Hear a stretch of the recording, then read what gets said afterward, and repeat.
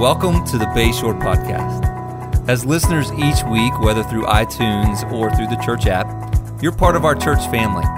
We would love for you to share stories of how Bayshore is impacting your life by sending us an email at amen@bayshorecc.org. As always, you can find all kinds of information and content on our website, bayshorecc.org. There's also our church app, which you could download by going to bayshorecc.org/app. So thanks again for joining us this week, and we hope that today's message is a blessing to you.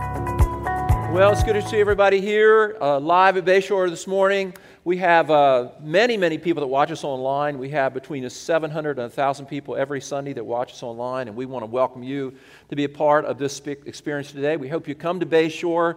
We just want to hug on you and let you know how much we love you and care about you. And the best way to experience Bayshore is to be here and experience the great worship live and the teaching of the Word. So we're grateful for you watching today. Thank you for that. And so we're in the book of Acts. We've been studying the book of Acts, and the reason we do what we've been doing is that we believe that all Scripture is God-breathed and inspired, and we believe that every part of the Bible has something relevant to say to us, and we try to not avoid things just by bouncing around, but we kind of go chapter by chapter so we can grow in our faith. And so today we come to this really incredible passage of Scripture about the Apostle Paul. As you know, he came to Jerusalem at the end of his end of his third missionary journey. His reason to go there was a couple reasons, but one of the main reasons he went there was to collect money to help poor people. And he had been gathering money from these Gentile churches that he had started, and the people in Jerusalem were very poor. There had been a famine there. And so his vision was to take money from the Gentile churches and give the money to the Jewish people that were suffering, hoping to bring unity in the family of God, because there was animosity between the Jewish people and the Gentile people. The plan didn't work, but we talked about last week how God is very pleased with us listening to Him, even if the results aren't positive. So we talked about that. Very important. Sometimes we feel like we fail if the results don't look good. But the truth is that success in God's way of viewing things is obedience, regardless of the results. Very, very important principle, and the prophets in the Old Testament will verify that and all that. It's an incredible principle. And so if you live that way, if you live by, living in obedience to the Lord and not worrying so much about the results, then you're going to be a happier person. So today, Paul gets to Jerusalem, and they try to rip him apart. They're angry at him. He gives a great speech, and then they throw him in jail. And this is all happening around the temple. There's this big temple. The temple, covers like 4 football fields in Jerusalem at that time. Huge edifice.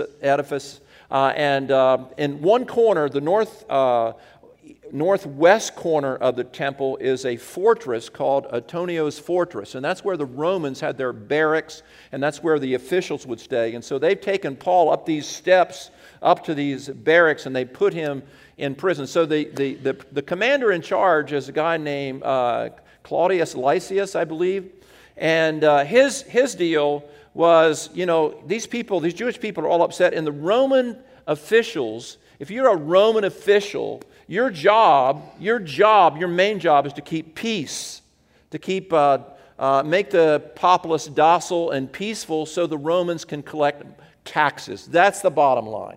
So there's chaos in this city because of Paul, and people are rioting, and they're trying to kill Paul.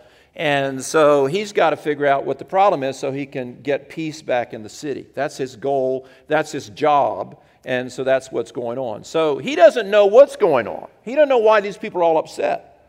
So the Roman official, Claudius Lysias, he doesn't have any idea why these people are all bent out of shape. So he's got to figure out why. And so the next day, he gives Paul to the Sanhedrin. Now, the Sanhedrin is the Jewish body, 70 people, Jewish body of governing people that oversee religious affairs. Now the Romans kind of back off, and they let the Jews kind of handle their own thing, and so he turns them over to the Sanhedrin. So the Sanhedrin, 70 people, and the Sanhedrin is made up of 2 different groups, made up of the Sadducees and the Pharisees, and the chief priest, a guy named Ananias, is over that body. So Paul is handed over to them for them to interview him and to come up with a charge against Paul. So that's where we pick up the story. Let me read a little bit of it to you out of 22:30 and then a few verses into chapter 23. The next day, since the commander wanted to find out exactly why Paul was being accused by the Jews, he released and ordered the chief priest and all the Sanhedrin to assemble. Then he brought Paul and had him stand before them. Paul looked straight at the Sanhedrin and said, "My brothers, I have fulfilled my duty to God in all good conscience to this day." At this, the high priest Ananias ordered those standing near Paul to strike him on the mouth. Then Paul said to him, "God will strike you, you whitewashed wall. You sit there to judge me according to the law, yet you yourselves violate the law by commanding that I be struck." Those who were standing near Paul said, "You dare insult God's high priest." Paul replied, "Brothers, I did not realize that he was God's high priest. For it is written, 'Do not speak evil about the ruler of your people.'" And then I'm going to read just one verse, Exodus 8:22, Exodus 22:28, brother. Exodus 22:28. "Do not blame God or curse the ruler of your people." So this is an interesting story. Paul is called before the Sanhedrin, and Ananias is the first guy that we need to look at. He's the high priest. Here's his deal. He's over the Sanhedrin. He is pro-Roman. He makes a lot of money by keeping things in the status quo. So he's the guy, and his interest is to make sure the Romans are happy, and because they make sure he gets paid well, and he lives in a big house, and everything's cool for him. So, but here's the guy. What we know about him from history. We know that he's abusive. We know that he's abusive. We know he's a violent man because he was called to Rome to stand trial because of how he treated the Samaritans.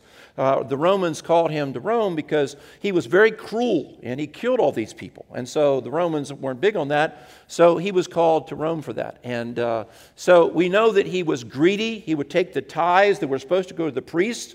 And Josephus, the Jewish historian, says that he would take the money that was supposed to go to the priests. He would take the money himself to bribe other people to get things done the way he wanted to get things done. So this is a corrupt person. He's abusive and he's corrupt. He's so hated by the Jews that when the Jewish war starts, there's a Jewish war in AD 66 where the Jews rebelled against Rome. And what happens at that point is the Jewish people, the first thing they do is they find this guy, Ananias, they find his house and they burn his house down. And then he's hiding, he runs and he hides, and he's at Herod's palace and he's hiding in the aqueducts, which is the water system. They find him in the aqueducts and they kill him. So this is not a popular guy. He's abusive, he's mean, he's exploited, he has lack of integrity, and so he's not well liked and well thought of. And so he's in the story. Then you've got the Sanhedrin. And they're supposed to figure out what Paul's done wrong. So Paul begins his address. He says to them, men and brothers, I've lived my life in all good conscience before God. Now that seems pretty benign statement. That doesn't seem like there's anything wrong with that. That's a good thing. But the high priest, he's already frustrated. And the reason he's frustrated is because this guy's causing trouble, and it's not in his best interest for there to be trouble in Jerusalem. And so he orders one of his flunkies to punch Paul in the face. To punch him in the face. It says strike him in the mouth. What it means is they punched him in the face. Remember the day before? The day before when they're riding, they're beating Paul, trying to kill him the day before, and they're beating on Paul. He's already sore. He's already bloody. This guy has been abused physically. And he makes a statement, and the high priest orders that he's punched in the face. Now let me ask you a question. Here's the question today. The question is, how do you respond when somebody punches you in the face? What's the Christian thing to do when you're punched in the face? Now, I don't know. I read this story, and Jesus said, if you're striked on the cheek, offer the other cheek. How many know that's an easy thing to remember, but it's harder to do than it is to remember. How many know that? So they punched Paul in the face. They punch him in the face, and they just... And what does he say? God bless you. I'm going to be praying for you. Father, forgive them. They know not what they do. No, Paul doesn't say that. Here's what Paul says. Paul said, God will strike you, you whitewashed wall. How many already like Paul better? Now, this is good. God will strike you, you whitewashed wall. Now you say, is there some spiritual meaning to that? Is that something deep? Is there something really spiritual? Is there something hidden there? No, there's nothing there. He's just saying, God will strike you, you whitewashed wall. What he's saying is in those days when they would bury people, they would paint the tombstones white so you wouldn't walk on a tomb. And Jesus used that phrase too to say that things look good on the outside, but inside they're full of dead men's bones. He was basically saying, God's going to bust you in the face, you hypocrite. God's going to bust you in the face, you hypocrite.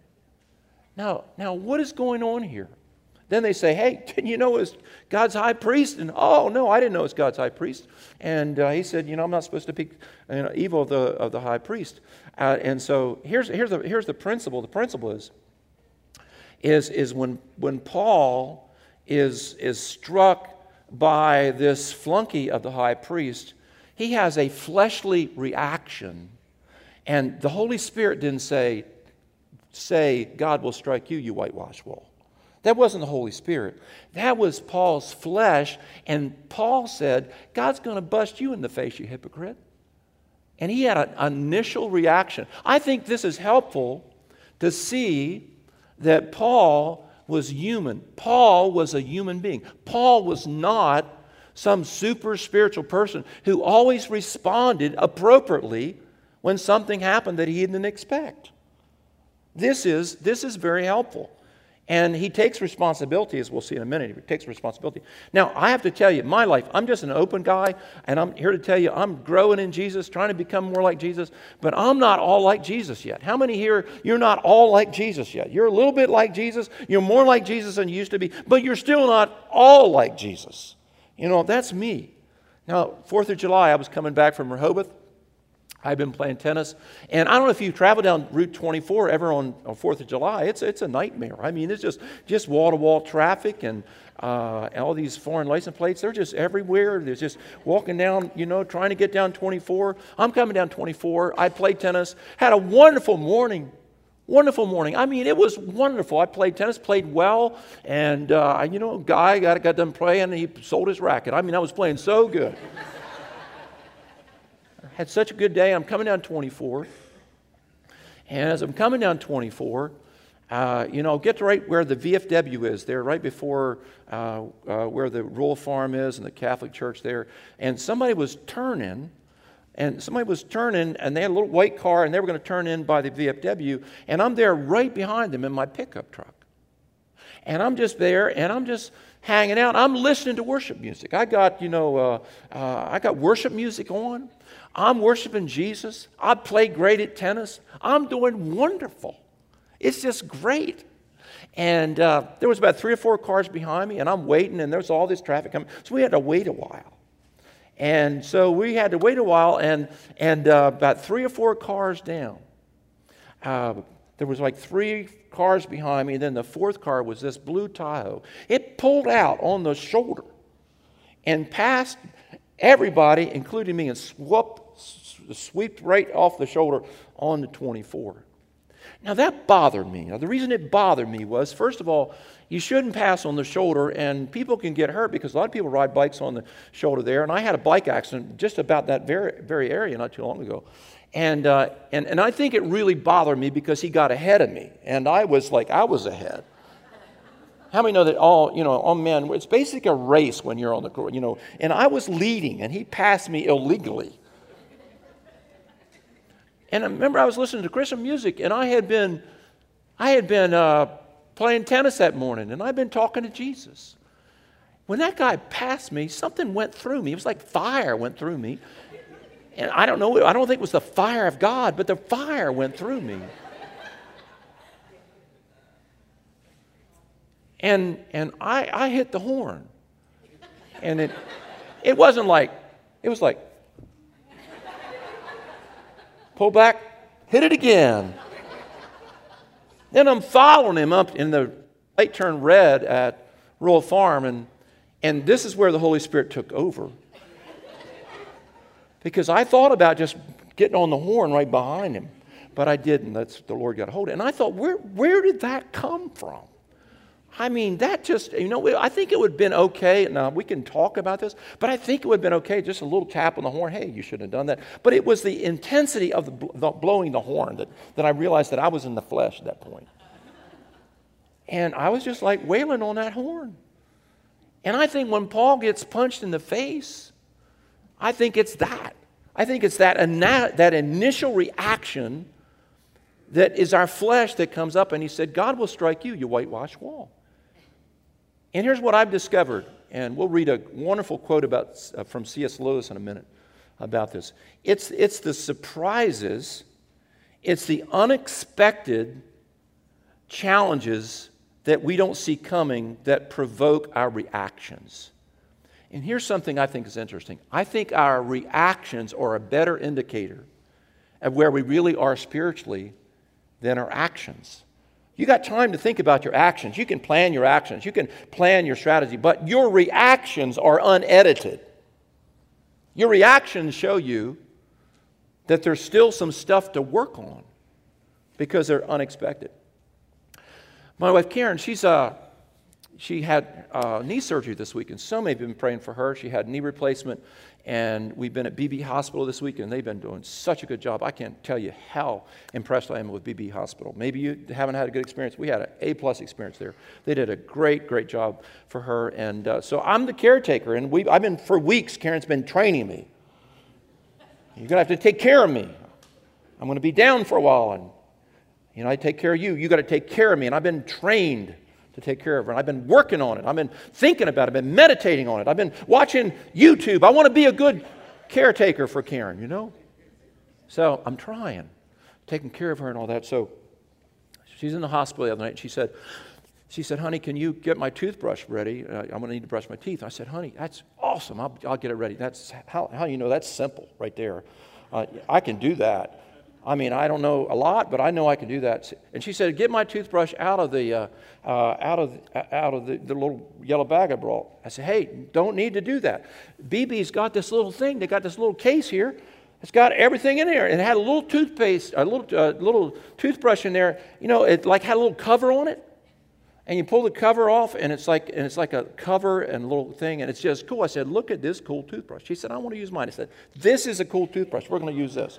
So I'm over there, get all the tubes out and stuff, and it's got all this stuff in there, and I'm I found toothpaste and I put it on there, and I put a little water on there, and then I gave her the toothbrush, and I'm turned around, and she said, "What in the world is this?" I said, "What? It's toothpaste," and I pulled it out, and I put shampoo on her toothpaste,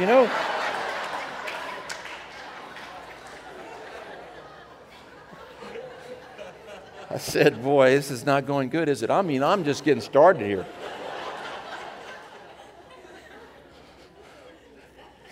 So anyhow, she's told everybody she can think of that story, and I'm telling you. And I think it's the reactions, the reaction. When something happens to you that's unpleasant, that reaction comes out. And that's what happens here to Paul. He's reacting. He's reacting to something unexpected. Say this with me. Unexpected things will happen. And it's the surprises in life that reveal my real character. So what I love about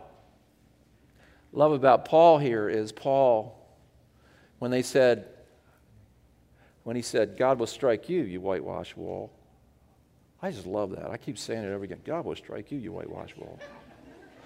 Next time a person passes me on the shoulder, I'm going to say, "God will strike you, you whitewashed wall."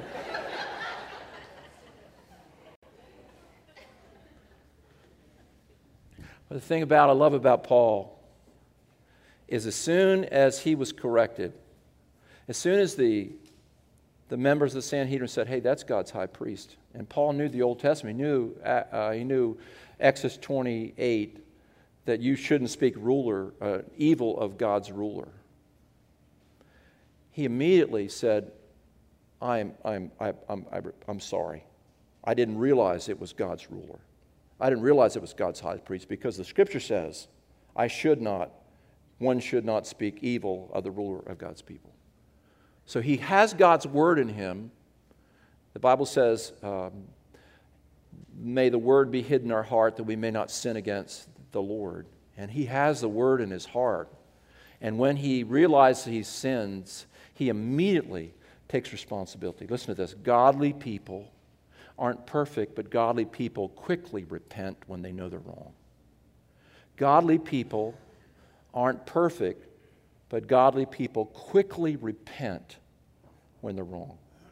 See, the goal of the Christian life is you're not going to be perfect. You're going to have things that are going to happen. You're going to have reactions that come out of you that aren't godly.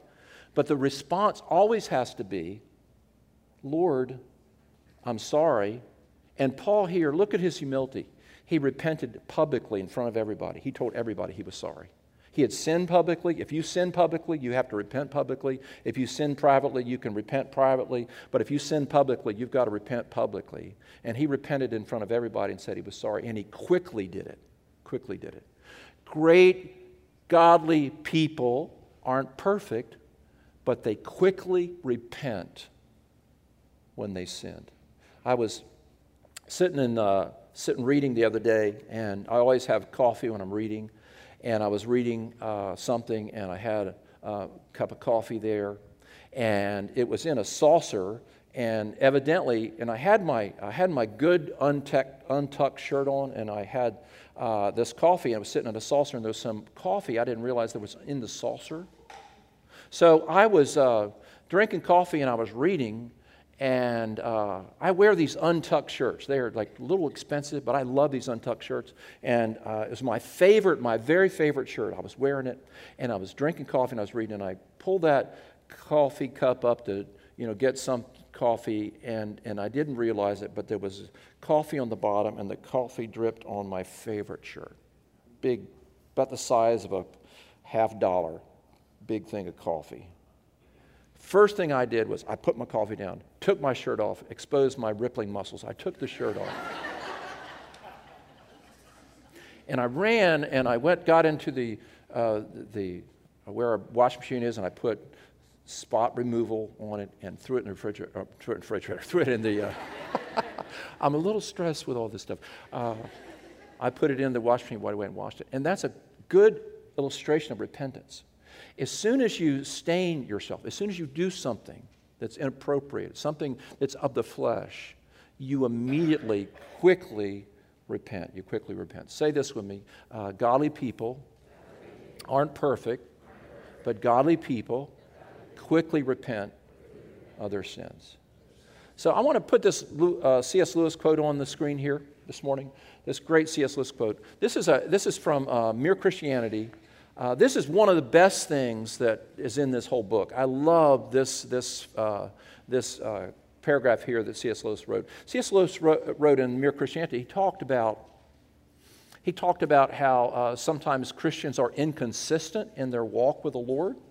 And he had this person criticize Christians one time to him, and he said, "This woman lives down the street from us. She's mean, she's moody, she's surly, she's critical, she's just really, she's supposed to be a Christian, and she's got all this stuff." And C.S. Lewis said, "Imagine how bad she'd be if she wasn't a Christian." Interesting response. But here's what he said about inconsistencies. He's talking about himself here. He said, "We begin to notice, besides our particular sinful act, our sinfulness, begin to be alarmed not only about what we do, but about what we are. This may sound rather difficult, so I will try to make it clear from my own case." Next phrase. He says, "When I come home to my evening prayers and try to reckon up the sins of the day, 9 times out of 10, the most obvious ones is some sin against charity. In other words, I haven't done something loving that day. He said, I have sulked, or I've snapped, or I've sneered, or I've snubbed, or stormed." Next phrase. "And the excuse that immediately springs to my mind that the provocation was sudden and unexpected." Let's read that again. And the excuse that immediately springs to my mind is that the provocation was so sudden and unexpected. In other words, something happens that I didn't expect to happen, and then I have this reaction. That's exactly what happened to Paul. Next phrase. I was caught off my guard. I had not time to collect myself. Now that may be an extenuating circumstances as regards those particular acts. They would obviously be worse if they had been deliberate and premeditated. Next phrase. On the other hand, surely what a man does when he is taken off his guard is the best evidence for what sort of man he is. Isn't that incredible? On the other hand, surely what a man does when he is taken off his guard is the best evidence for what sort of man he is. Surely what pops out before the man has time to put on a disguise is the truth. Next phrase. If there are rats in the cellar, you are most likely to see them if you go in very suddenly. But the suddenness does not create the rats. It only prevents them from hiding. In the same way, the suddenness of the provocation does not make me an ill-tempered man. It only shows me what an ill-tempered man I am. The rats are always there in the cellar, but if you go in shouting and noisily, they will have time to cover before you switch the light on. So he's saying there that basically, that when we have these unexpected things, like Paul getting punched in the mouth and the reaction comes out, when you have an unexpected thing that just catches you off guard and your flesh comes out, he said that reveals kind of something in your life that still needs to be dealt with, that's still there. The anger that's still there, the frustration is still there. And so he kind of pinpoints it that way, such an important thing. So the value of something like that coming out, like when Paul said, God will strike you, you whitewashed wall, the value of that coming out is that it shows you where to pray and say, Lord, this is an area of my life that needs to be changed, that needs to be remedied, that needs to be fixed. And so somebody said that when gold is refined, how gold is refined is it's heated up and it's melted into liquid form. And the impurities of the gold come to the top because of the heat. And the smelter, the refiner, he takes a skimmer and he takes off the impurities. And then he allows it to cool and harden, and then he heats it up again, and he does it, and he does it, and he does it, until one smelter said, how many times do you have to do it, he was asked. He said, I do it until I can see my reflection of my face in the gold. So when the Holy Spirit shows you something, like me on Route 24 hitting the horn, it's like, oh Lord, there's still some anxiety and anger and frustration there that you need to deal with. And he deals with it with his grace and his mercy. Hey, listen, if you're married to somebody that's not perfect, which that would be the case of everybody, wouldn't you say? How many know, just raise your hand gently here, how many know your spouse is not perfect? Just raise your hand, just raise. How many know that you're less perfect than they are? Just raise your hand and wave it really good. So the Holy Spirit basically just keeps working on us. And when I see Paul in this story, I see him not in rare form, I see Paul in raw form. It gives me hope. And he immediately repents of his sin and asks the Lord to forgive him, and he repents and all that. Then there's wonderful story. The rest of chapter 23 is, I just got a few minutes left here, but the rest of chapter 23 is, Paul uses this little guys here. You know, the Pharisees and the Sadducees make up the Sanhedrin. And what's going on is, they're not going to give him a fair trial because Ananias is corrupt. So they're not going to give him a fair trial. So here's something he does, and this is Paul's being savvy in being creative. He says he knows that the Sadducees and the Pharisees hate each other, so he says, I'm a Pharisee. And he divides the group, and the group gets in conflict. and they're fighting with each other, and they're just all upset about things. And Paul uses that in order for him to buy some time and all that. One other thing I want to say about this before, I got more stuff to cover on this, but I'll end with two little things here. One is about Paul, God will smite you, you whitewash wall, and he repents, and he says, God wants me, I shouldn't dishonor God's high priest. There's a principle there. There's nobody more corrupt than Ananias. He was maybe the worst high priest they ever had. But Paul honors the office of the high priest. And he said, I shouldn't speak ruler again. I shouldn't speak evil and be curt and unrespectful and not show honor to the ruler of the people that's been appointed by God over the Sanhedrin. So he distinguishes the office from the person, and he shows honor to whom he's supposed to show honor to. Now, there's a principle there. This is a problem in America right now. Everybody's very politically divided, and I hardly ever talk about politics, but everybody's politically divided. But I have to tell you something that happened to me the other day that really bothered me. I was going to the eye doctor to get my contacts worked on and all that. And I got out of the car, and there was a car sitting there in front of me, and it had a bumper sticker on it. And the bumper sticker said, "Not my president. Not my president." And I stopped. I looked at it again. I thought to myself, that's the most un-American thing I've ever heard. It doesn't matter if Mickey Mouse is the president. The office of the president is to be honored regardless of who's in the office, Democrat, Republican, Independent, because it's the office that we honor. And America needs to have this fundamental respect for the office of those that are in authority. Can you say that again?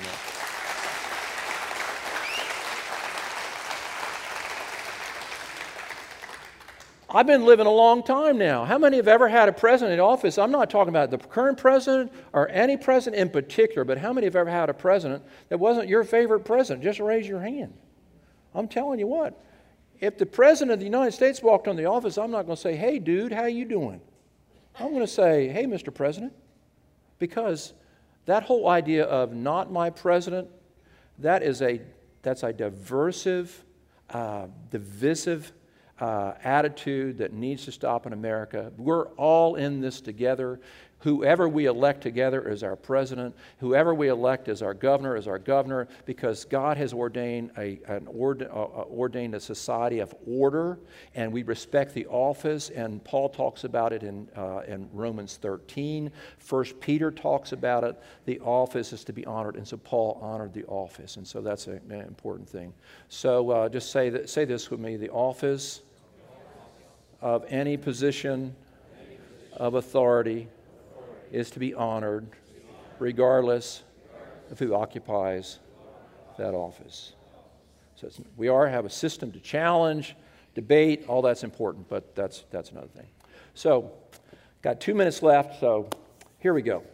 I think when Paul said, I shouldn't speak evil of God's high priest, I think that, when he recognized that he had spoken curtly against this high priest, and he took responsibility and he repented of his sin and he made that right, I think it's important that we recognize that every person that we encounter, that we talk to in a negative manner or in an evil manner, that we need to step back and recognize that every person is made in the image of God, regardless of who they are, and to talk kindly to them. Paul wrote about this in 1 Corinthians chapter 13, that every human being has innate value. They're made in the image of God. We need to honor them. We need to speak lovingly to them and kindly to them. When we're in the flesh, we need to take responsibility for that. We need to speak in an honoring way to everybody, because every person has incredible value. So the other day I was leaving. I had lunch with a guy from the church at Blue Water Grill. And we had this really, really wonderful lunch together. And I had to park way down the street by where the Georgia House was. And so at the end of our lunch, I'm walking down the street. It started to rain a little bit. I walk down the street on the sidewalk, and I'm starting to get in my truck, and this lady came to me, as an older woman. She was of a different race than I am, and she came over to me, and she was noticeably upset. And she had a piece of paper in her hand, and I could tell she wasn't a very educated woman, but she was just an older woman. And when I looked at her, she just reminded me of my mother, And she just this woman was confused. She didn't know what to do. And she showed me her piece of paper, and she said, I'm trying to pay my insurance bill, and I can't find the office. It used to be here, and it's not here anymore. The insurance company there had moved, and she was all confused. She said, I've always paid my bill. I'm always taking care of my responsibility. And she said, I just don't know what to do. And she was just noticeably disoriented. So I put my arm around her, and I walk her up there to the doors where the insurance company used to be, and I said, listen, it says the phone number where they moved. This is the phone number you need to call, and this is the address in the new place. So I took out my legal pad, and I wrote the phone number down for her, and she's still showing me the bill. She wants to pay her bill, and I wrote down the phone number, and I wrote down the address, and I said, what you need to do when you go home is you need to make this call, and they're going to help you with this. And she just started to calm down. I was thinking how, every single human being needs to be treated with dignity. Every single human being needs to be treated with dignity, because every person ultimately matters. Everybody cares about everyone, even the corrupt high priest that Paul said. God will strike you, you whitewashed wall. So lift your hands with me this morning. Let's ask the Lord to help us with our flesh, the Lord to help us with our reactions. Our reactions are the indicator of where we really are. So God, as we lift our hands up to you today, we're grateful that every human being around us is made in the image of God. The people that are like us, the people that are not like us, the people that are a different political party, people that have different socioeconomic backgrounds, people that are different than us, Lord, are of great value. And so, Lord, help us this week to go out into our community, to have love and grace toward other people, to minister the peace of God to other people. And Lord, help us with our flesh, and we repent of those indicators that we still need to be made in the image of Jesus. So we ask you to help us and work in our life, we pray. In Jesus' name, and everybody said amen and amen.